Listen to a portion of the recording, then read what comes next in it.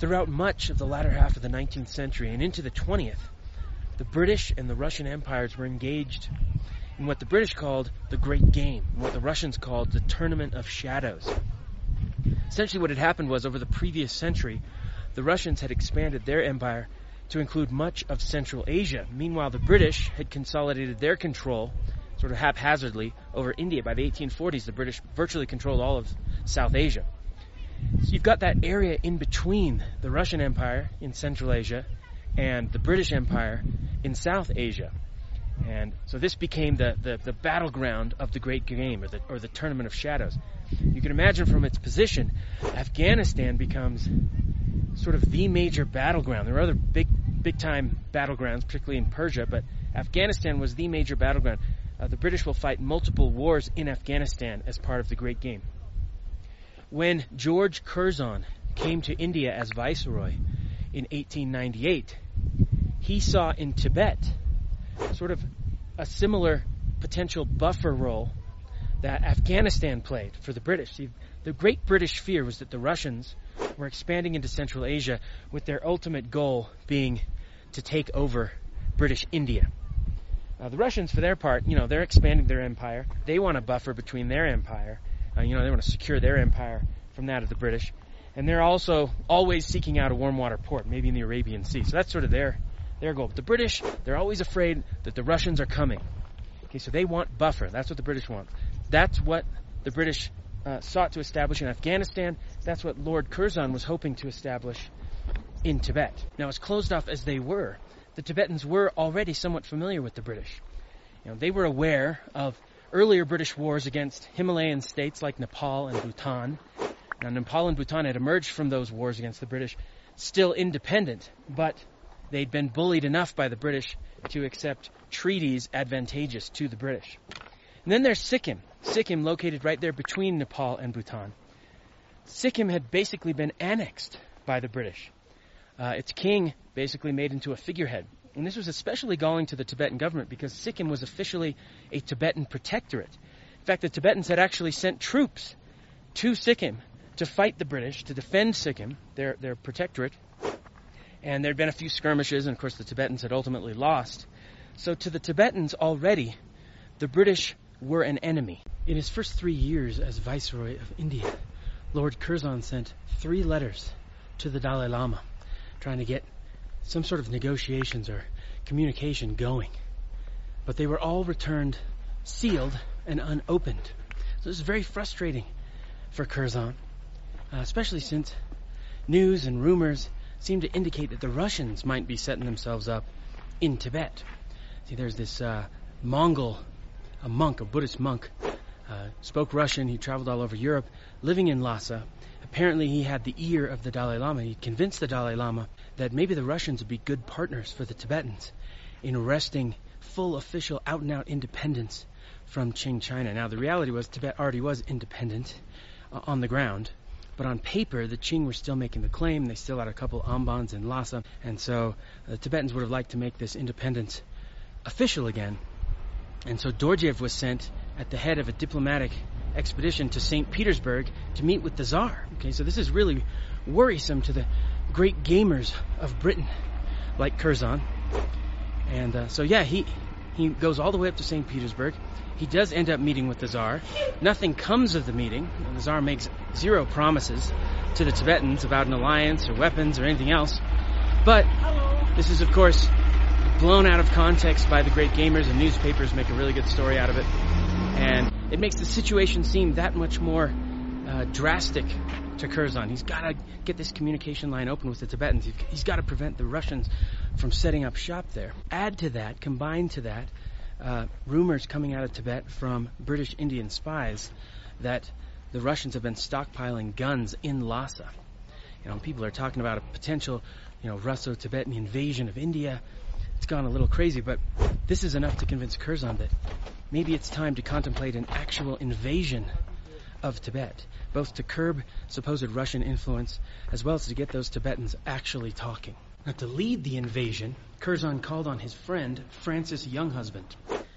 Francis Younghusband shared Curzon's love of the British Empire and belief in its inherent goodness to the world. But he's a lot more mystical than Curzon was. He had mystical leanings. He would see in the Tibetan expedition sort of this exotic opportunity, and he held dreams of setting foot in Lhasa, so he's sort of the perfect guy to be gung-ho for such an adventure. Well, he had orders to take 500 men to cross the border, go a few miles, set up a position, and then, having shown some strength there, negotiate with the Tibetans, get the Tibetans talking. Well, the plan didn't work. 500 troops did indeed cross the border. They did indeed set up a position there, but the Tibetans refused to talk until Francis Younghusband and company retreated back across into Sikkim. A greater show of force would be required. A couple minor incidents were used as justification to launch a much larger invasion. They really were minor incidents. Some Tibetans crossed the border, Sikkimese border, into British-controlled territory and stole a couple yaks. There were some spies, British spies, Sikkimese, who were caught by the Tibetan government. This was used as justification to launch a much bigger invasion. This time Younghusband would have 2,500 troops, mostly Sikhs and Gurkhas, led by British officers. Not to mention 10,000 sepoys. These are porters and support staff and whatnot. And their orders this time were to go much deeper into Tibet, all the way to Gyansi, on the road to Lhasa. It's actually the road I'm on right now. Go to Gyansi, bully the Tibetans enough, intimidate them enough to talk, to establish relations. Actually, his orders were quite vague, and this is going to help him later on. But so off they go. The Tibetans are divided in terms of what sort of response they should give to this invasion. Some of the Tibetans, some of the Dalai Lama's ministers, at least one of whom had visited British India, was somewhat aware of what the British were capable of, said, we need to negotiate. We can't fight these people.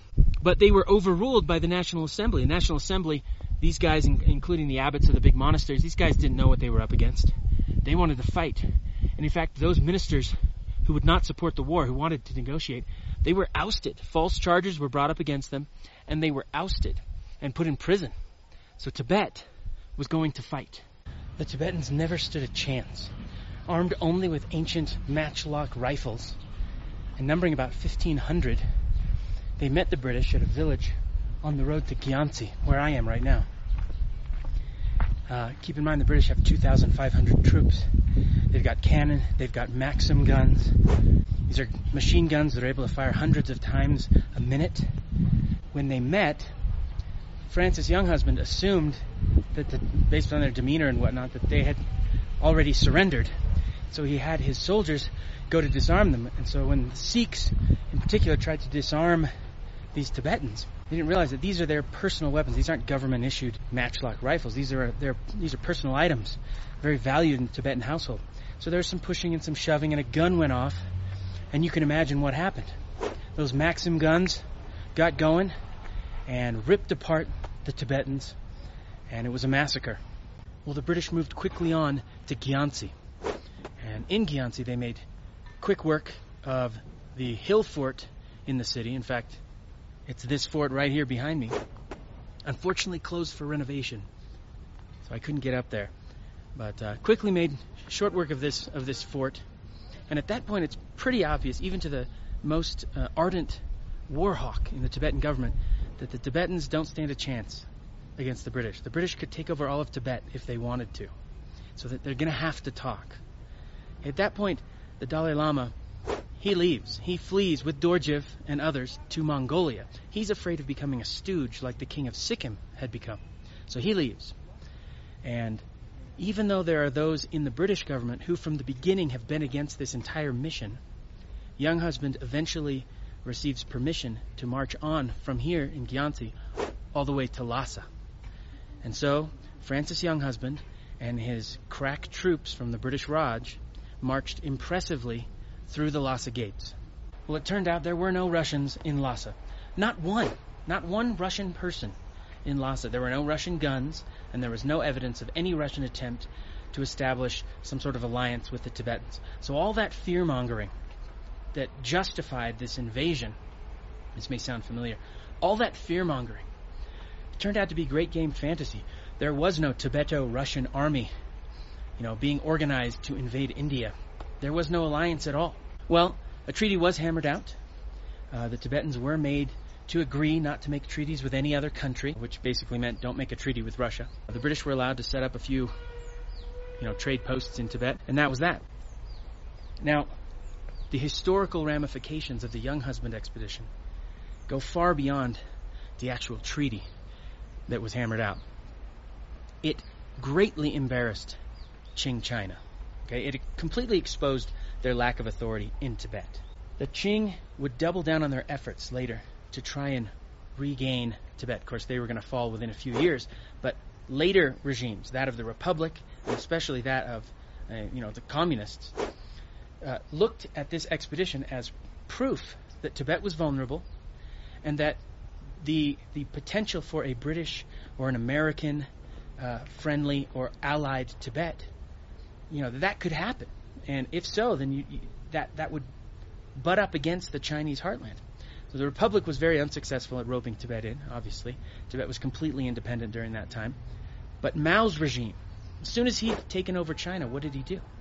He turned to Tibet, haunted by the specter of a British or American friendly or allied Tibet. And he sent his armies in.